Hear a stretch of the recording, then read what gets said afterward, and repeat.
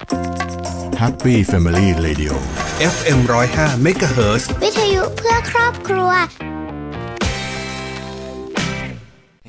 ผมสนิทกับเทวดาเลยมีน้ำใช้ฟรีทุกวันโอ้ส่วนผมอัจฉริยะประดิษฐ์หลอดประหยัดไฟไม่กินไฟสักบาทนี่ที่หลังบ้านผมนะเอาจอบขุดก็เจอน้ำมันแล้วรถผมนี่ใช้น้ำในก๊อกก็วิ่งปลอเลยพ่อเสียดายที่เรื่องเหล่านี้ไม่มีทางที่จะเป็นจริงเพราะความจริงของวันนี้คือพลังงานไม่ได้หามาง่ายๆและกำลังจะหมดไปร่วมใจประหยัดพลังงานก่อนที่จะหมดไปพบกับเรื่องราวข่าวสารด้านพลังงานทั้งในประเทศและต่างประเทศรวมทั้งการวิเคราะห์เจาะลึกทุกประเด็นร้อนในรายการ Energy Time กับดลฤดีชัยสมบัติกัญญาเลขาวัฒนะและพิสิทธิ์ช้างไพงามสนับสนุนโดยบริษัท PTT Global Chemical จำกัดมหาชนบริษัทปตท.สำรวจและผลิตปิโตรเลียมจำกัดมหาชนปตท.สผ.บุกเบิกพลังงานเพื่อโลกที่ยั่งยืนบริษัทบางจากคอร์ปอเรชั่นจำกัดมหาชน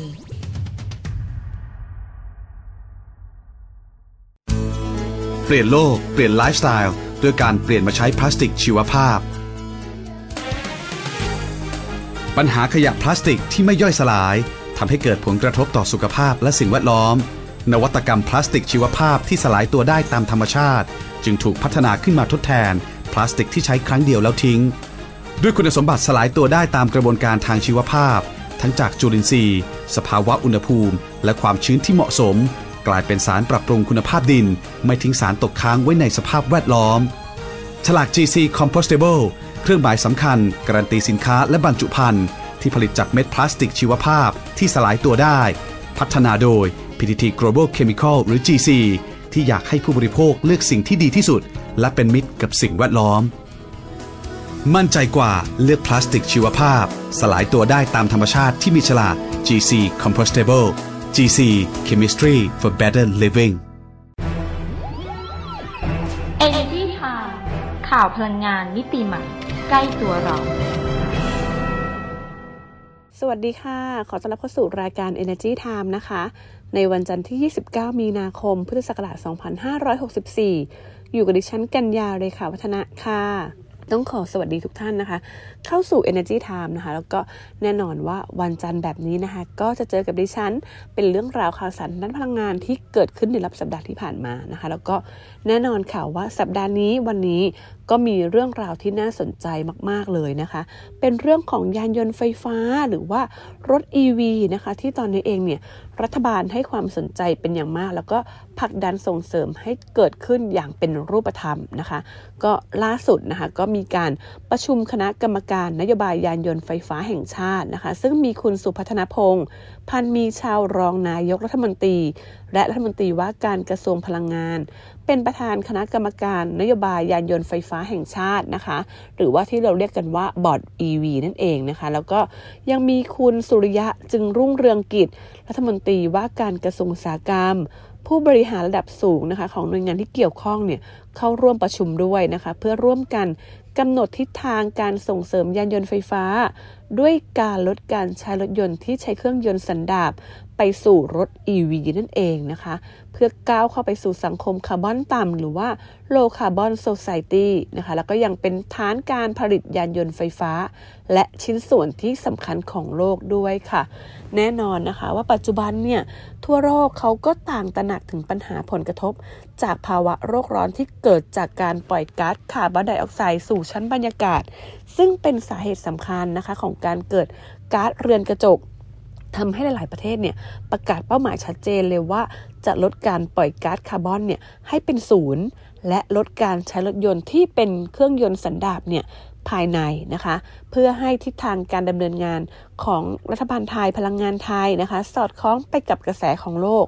รัฐบาลก็เลยมีนโยบายลดการใช้รถยนต์ที่ใช้เครื่องยนต์สันดาปไปสู่การใช้รถยนต์ EV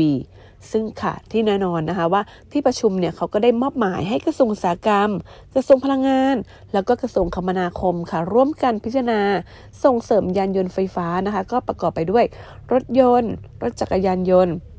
และรถบัสสาธารณะนะคะแล้วก็ให้กระทรวงอุตสาหกรรมหน่วยงานที่เกี่ยวข้องไปเตรียมความพร้อมทั้งในส่วนของผู้ผลิต โดยเฉพาะการเชื่อมโยงผู้ผลิตชิ้นส่วนและอุปกรณ์ที่เกี่ยวเนื่องกับยานยนต์ไฟฟ้า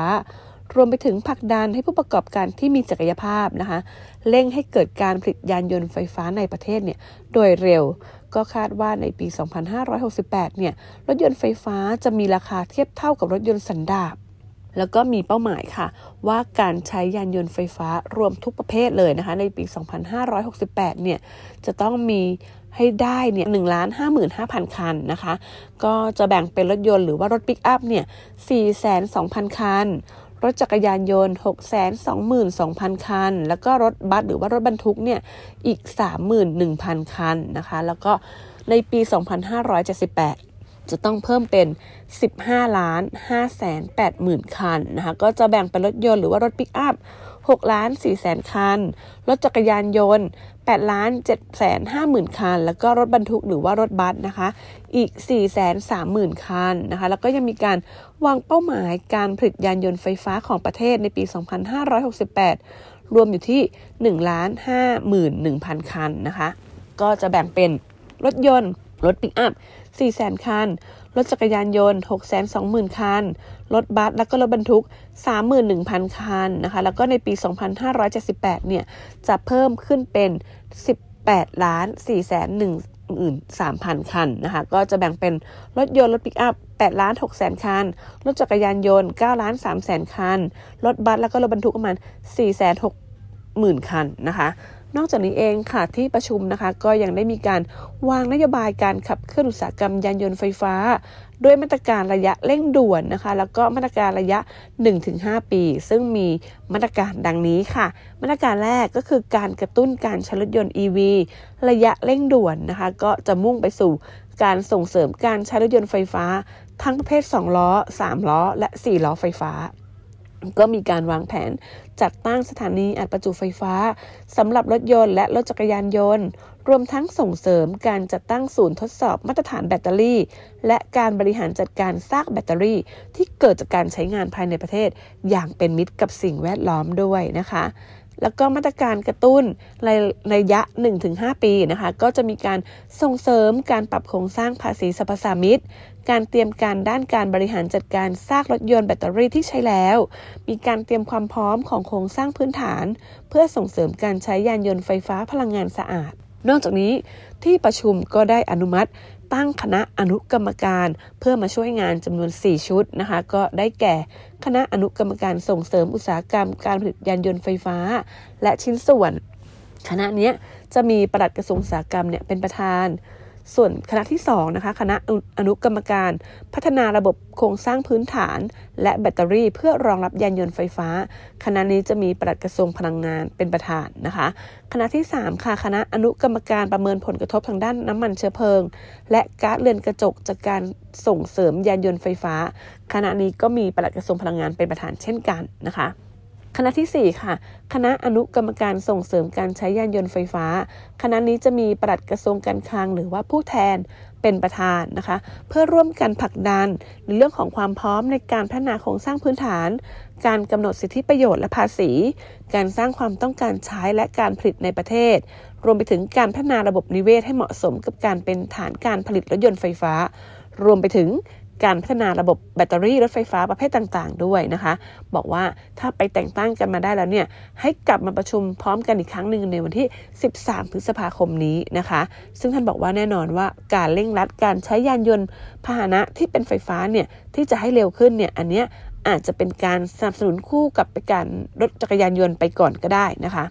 ซึ่งแน่นอนว่านโยบายทั้งหมดเนี่ยที่ทำไปเนี่ยก็ต้องทำให้ได้โดยเร็วนะคะเพราะว่าเมื่อเปิดประเทศแล้วเนี่ยจะต้องมีความพร้อมในการรองรับกับการลงทุนแล้วก็ต้องให้เห็นทิศทางการเดินหน้าเรื่องของนโยบายเศรษฐกิจสีเขียวที่เป็นโมเดลเศรษฐกิจแบบใหม่แบบ BCG นะคะส่วนในเรื่องของการปรับตัวของผู้ประกอบการเดิมนะคะท่านก็บอกว่าต้องมีการปรับตัวอยู่แล้วล่ะในส่วนของผู้ประกอบการในประเทศนะคะที่ผลิตเครื่องยนต์ประเภทสันดาปแต่ว่าก็ยังมองว่ายังพอมีเวลานะคะที่จะเริ่มปรับตัวให้ทันนะคะเพราะว่ายานยนต์เนี่ยจะค่อยๆผลิตมากขึ้นเรื่อยๆ โดยมีเป้าหมายนะคะที่จะผลิตรถยนต์ไฟฟ้าให้ได้ในปี 2573 เนี่ยที่ 2,500,000 คันนะคะซึ่งก็แน่นอนว่าต้องมีการกระตุ้นการใช้งานให้เพิ่มมากขึ้นด้วยนะคะโดยยืนยันค่ะว่าการส่งเสริมการผลิตรถยนต์ EV นะคะ 100% ในปี 2578 เนี่ยไม่ใช่การตัดสินใจเลื่อนเป็นเพียงมติให้ไปศึกษาดูก่อนว่าทำได้หรือเปล่าเพราะว่าในปี 2573 เนี่ยก็จะผลิตให้ได้ 30% ของปริมาณการผลิตรถยนต์ในประเทศอยู่แล้วนะคะส่วนเรื่องการจะมีขายรถเครื่องยนต์สันดาปต่อไปหรือเปล่าเนี่ยในหลักการเนี่ยก็เป็นอย่างนั้นแต่ว่าท่านก็บอกว่าอย่าเพิ่งสรุปไปนะเพราะว่าเดี๋ยวคนจะแตกตื่นนะคะเพราะว่าสถานีบริการน้ำมันเองเนี่ยก็ยังสามารถดำเนินการต่อไปได้แล้วก็ถึงแม้ว่าจะผลิตรถยนต์ในปี 2573 เป็นรถยนต์ไฟฟ้าแต่ว่ารถเก่ารถน้ำมันเนี่ยยังมีอยู่จะไปเปลี่ยนทำไมก็ไม่ได้ห้ามนะคะก็สบายใจได้นะคะนอกจากนี้เองค่ะท่านก็ยังบอกว่าได้มีการประชุมคณะกรรมการบริหารนโยบายพลังงานหรือว่ากบง.ด้วยนะคะโดยที่ประชุมกบง.เนี่ยก็เห็นชอบให้ตึงราคาก๊าซหุงต้มหรือว่า LPG ออกไปอีก3 เดือนเนื่องจากว่าสถานการณ์ที่ต้องมีการเฝ้าระวังก็คือการแพร่ระบาดของโควิด -19แล้วก็จากการติดตามสถานการณ์ราคา LPG ตลาดโลกนะคะก็มีแนวโน้มการปรับตัวลดลงในช่วงเดือนเมษายนถึงเดือนมิถุนายนนะคะเพราะว่าเริ่มเข้าสู่ฤดูร้อนแล้วก็ทำให้ความต้องการใช้โพรเพนเนี่ยลดน้อยลงนะคะนอกจากนี้เองกบง.ก็ยังมีมติให้ขยายเวลาตึงราคาขายส่งหน้าโรงกลั่น LPG ที่ 14.37 สตางค์ต่อกิโลกรัมตั้งแต่วันที่1 เมษายนจนถึงวันที่30 มิถุนายนนี้ด้วยนะคะเพื่อที่ว่าราคาขายปลีก LPG จะอยู่ที่318 บาทต่อถัง15 กิโลกรัมหรือว่าถังที่เรากันใช้กันปกติตามบ้านเรือนเนี่ยนะคะเพื่อเป็นการช่วยบรรเทาภาระค่าครองชีพของประชาชนค่ะนอกจากนี้ก็ยังได้มอบหมายให้ทางสำนักงานนโยบายและแผนพลังงานหรือว่าสนพ.ติดตามสถานการณ์ราคา LPG อย่างใกล้ชิดและนำเสนอแนวทางการทบทวนราคา LPG ให้กับกบง.พิจารณาอีกด้วยนะคะนอกจากนี้เองค่ะกบง.ก็ยังเห็นชอบกรอบแผนพลังงานแห่งชาติที่มีเป้าหมายมุ่งสู่พลังงานสะอาดลดการปล่อยก๊าซคาร์บอนไดออกไซด์ภายในปี 2580 นะคะโดยมีทิศทางนโยบาย 5 ด้านด้วยกันก็คือ 1. ลดการปล่อยก๊าซเรือนกระจกในภาคพลังงาน 2. ลงทุนพลังงานสีเขียว 3. ดำเนินนโยบาย 4D 1E เพิ่มความสามารถในการแข่งขันภาคพลังงาน 4. เพิ่มสัดส่วนการใช้พลังงานทดแทน 5. การพัฒนาโครงสร้างพื้นฐานรองรับการเปลี่ยนผ่านทางด้านเทคโนโลยีนะคะซึ่งก็จะครอบคลุมการขับเคลื่อนพลังงานทางด้านไฟฟ้าก๊าซธรรมชาติน้ำมันเชื้อเพลิงพลังงานทดแทนและอนุรักษ์พลังงานซึ่งแน่นอนว่าการดำเนินการทั้งหมดเนี่ยได้รับการสนับสนุนทางด้านข้อมูลนะคะจากศูนย์สารสนเทศพลังงานแห่งชาติหรือว่า NIEIC ทั้งข้อมูลเชิงนโยบายการพัฒนาศักยภาพบุคลากรทางด้านพลังงานด้วยนะคะก็เพื่อรองรับการเปลี่ยนแปลงทางเทคโนโลยีที่เกิดขึ้นในอนาคตก็มอบหมายให้กระทรวงพลังงานเนี่ยไปจัดทำรายละเอียดเพื่อนำเสนอกบง.ต่อไปนะคะนอกจากนี้เองคุณสุพัฒนพงศ์ก็ยังพูดถึงกรณีที่ทางบริษัทปตท.สผ. Energy Development จำกัดหรือว่าปตท.สผ. ED นะคะที่ยังไม่สามารถเข้าพื้นที่แหล่งเอราวัณได้ก็บอกว่าก็ต้องเป็นไปตามสัญญานะก็ไม่ห่วงนะคะว่าการผลิตเนี่ยจะสะดุดหรือว่าทำให้ขาดแคลนก๊าซธรรมชาติได้เพราะว่าหน่วยงานที่เกี่ยวข้องเนี่ยเขามีแผนรองรับเอาไว้หมดแล้วนะคะก็อาจจะมีการนำเข้าก๊าซธรรมชาติมาแทนก็ได้หรือว่าอาจจะยังมีการผลิตในประเทศจากแหล่งอื่นๆเข้ามาทดแทนก็ได้เช่นกันนะคะขณะที่คุณกวินทางสุภานิชเลขานุการรัฐมนตรีว่าการกระทรวงพลังงานนะคะก็บอกว่าในเร็วๆนี้จะมีการประชุมคณะกรรมการนโยบายพลังงานแห่งชาติหรือว่ากพช.นะคะซึ่งก็จะมีการนำเสนอแผนพลังงานแห่งชาติเพื่อพิจารณากรอบแนวทางการดำเนินนโยบายด้านพลังงานของประเทศในอนาคตนะคะก็อันนี้จะเป็นอีกเรื่องนึงที่สอดรับกับทิศทางพลังงานของโลกที่ให้ความสำคัญกับการลดภาวะโลกร้อนด้วยการกำหนดเป้าหมายลดการปล่อยก๊าซคาร์บอนไดออกไซด์ที่เข้มข้นนะคะเพื่อก้าวสู่การปล่อยสุทธิเนี่ยให้เป็นศูนย์เลยทีเดียวนะคะเบื้องต้นเนี่ยภายในแนวทางนี้ประเทศไทยเองเนี่ยจะต้องมีการส่งเสริมเพิ่มเป้านะคะส่งเสริมเรื่องของการใช้พลังงานหมุนเวียนเนี่ยให้มากขึ้นรวมไปถึงการส่งเสริมเทคโนโลยีพลังงานรูปแบบใหม่ๆก็อย่างเช่นรถ EV เมื่อสักครู่นี้นะคะก็ที่จะกำหนดเป้าเนี่ยให้ใช้รถ EV ในประเทศเนี่ยทั้ง 100% เลยนะคะเพื่อให้เกิดความชัดเจนในเรื่องของแนวทางปฏิบัติหากว่า กอบการจัดทำแผนพลังงานแห่งชาติผ่านการเห็นชอบจากกพช.แล้วก็จะนำไปสู่การกำหนดรายละเอียดต่างๆนะคะก็คาดว่าแผนเนี่ยจะเสร็จสมบูรณ์ภายในปีนี้นะคะเพื่อให้ประกาศใช้อย่างเป็นทางการเนี่ยในปีหน้าหรือว่าปี 2565 แล้วก็แผนระยะแรกเนี่ยจะกำหนดแนวทางการขับเคลื่อนนโยบายในช่วงปี 2565 ถึงปี 2569 ค่ะขณะที่เรื่องของไฟฟ้านะคะก็เริ่มมีการออกประกาศเชิญชวนรับซื้อไฟฟ้าจากผู้ผลิตไฟฟ้ารายเล็กมากหรือว่า VSPP ของทางคณะกรรมการกำกับกิจการพลังงานหรือว่ากกพ.แล้วค่ะโดยคุณเสมอใจสุขสุเมธนะคะประธานกกพ.นะคะก็บอกว่ากกพ.เนี่ยได้ออกประกาศเชิญชวนรับซื้อไฟฟ้าจากผู้ผลิตไฟฟ้ารายเล็กมากหรือว่า VSPP นะคะโครงการโรงไฟฟ้าชุมชนเพื่อเศรษฐกิจฐานรากหรือว่าโครงการนำร่องปี 2564 ค่ะก็ปริมาณการรับซื้อไฟฟ้านะคะอยู่ที่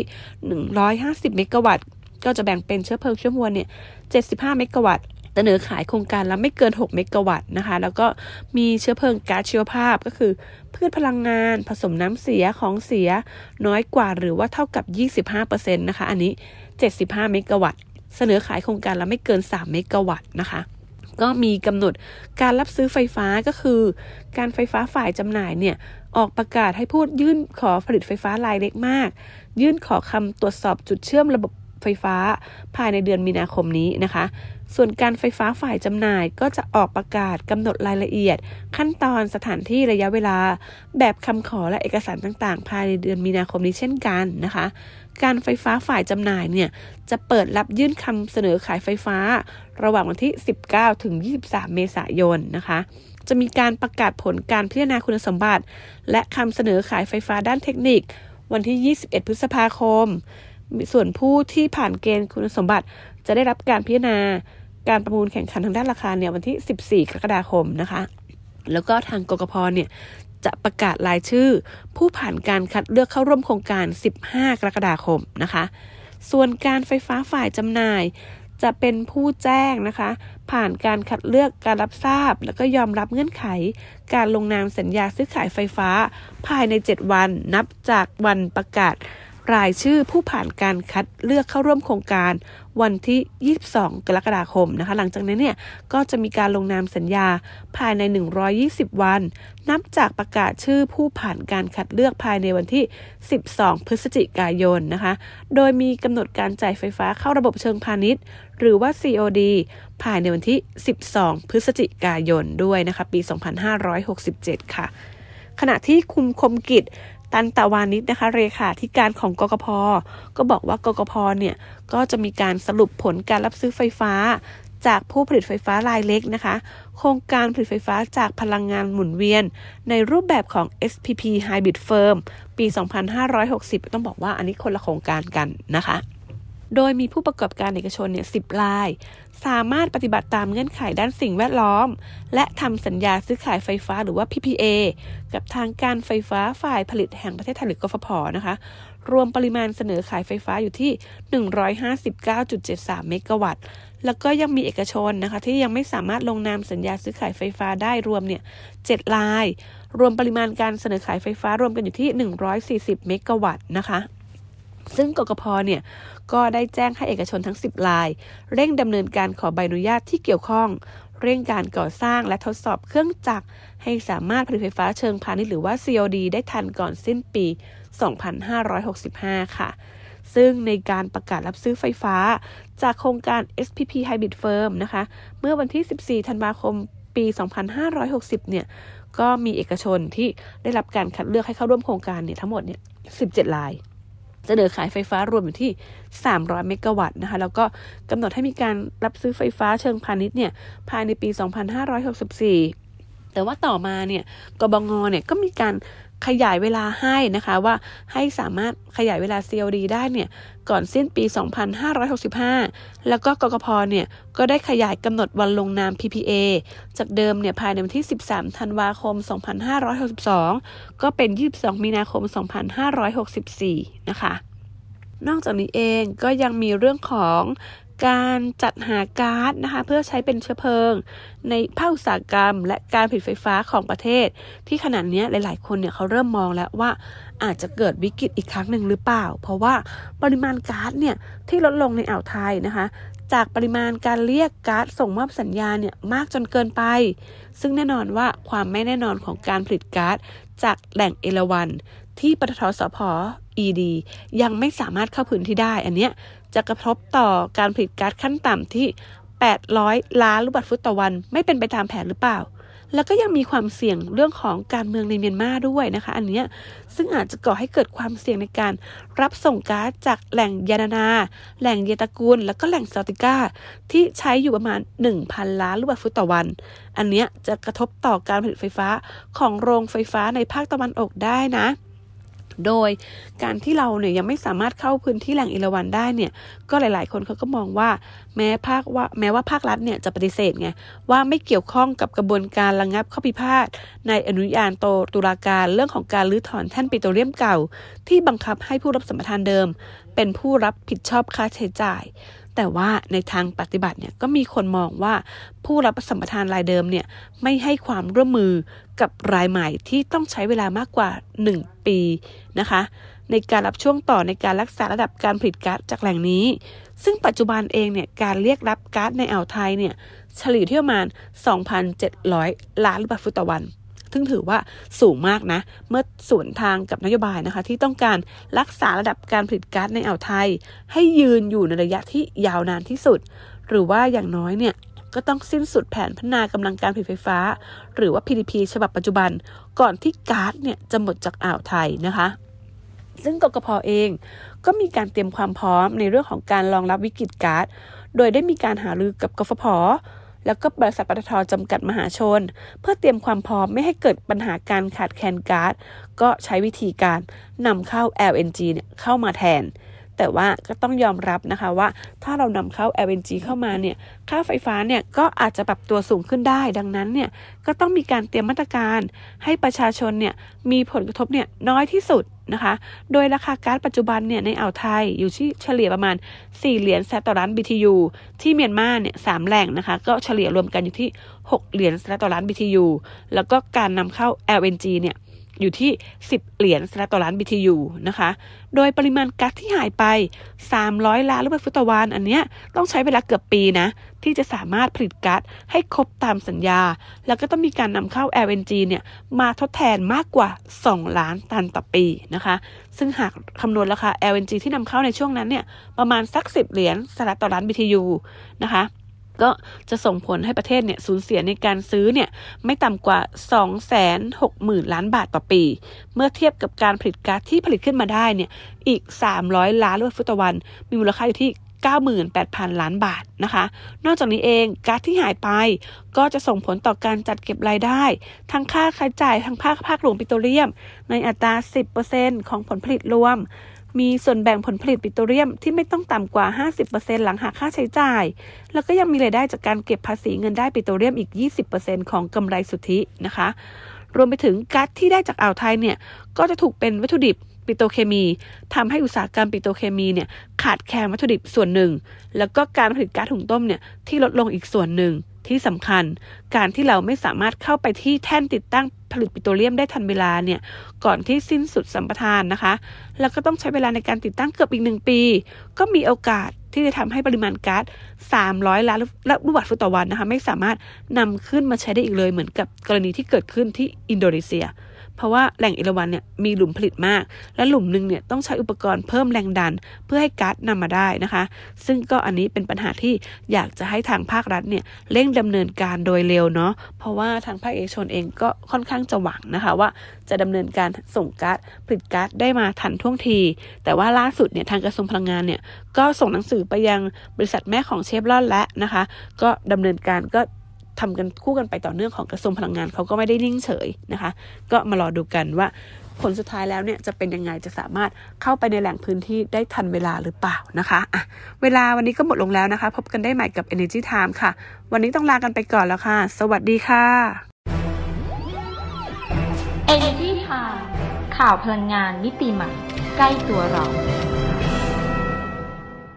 ถ้าไม่เริ่มต้นค้นหาในวันนั้นคงไม่มีการค้นพบในวันนี้พบแหล่งพลังงานเพื่อคนไทยขับเคลื่อนเศรษฐกิจและทุกชีวิตให้เติบโตจะไปสุดขอบฟ้าด้วยพลังรวมใจเคียงคู่ไปถึงดวงดาวที่ฝันใฝ่เติบโตไปพร้อมกันก้าวไปกับทุกคนบริษัทปตท.สำรวจและผลิตปิโตรเลียมจำกัดมหาชนพลังความร่วมมือเพื่อพลังงานที่ยั่งยืนติดตามรับฟังรายการ Energy Time ได้ทางสวท FM 105 เมกะเฮิรตซ์ทุกวันจันทร์ถึงศุกร์เวลา 19:30 น. ถึง 20:00 น. และสามารถรับฟังรายการย้อนหลังพร้อมติดตามข่าวสารพลังงานมิติใหม่ใกล้ตัวเราได้ทางเว็บไซต์ www.energytimeonline.com สนับสนุนโดยบริษัท PTT Global Chemical จำกัดมหาชนบริษัทปตท.สำรวจและผลิตปิโตรเลียมจำกัดมหาชนปตท.สผ.บุกเบิกพลังงานเพื่อโลกที่ยั่งยืนบริษัทบางจากคอร์ปอเรชั่นจำกัดมหาชน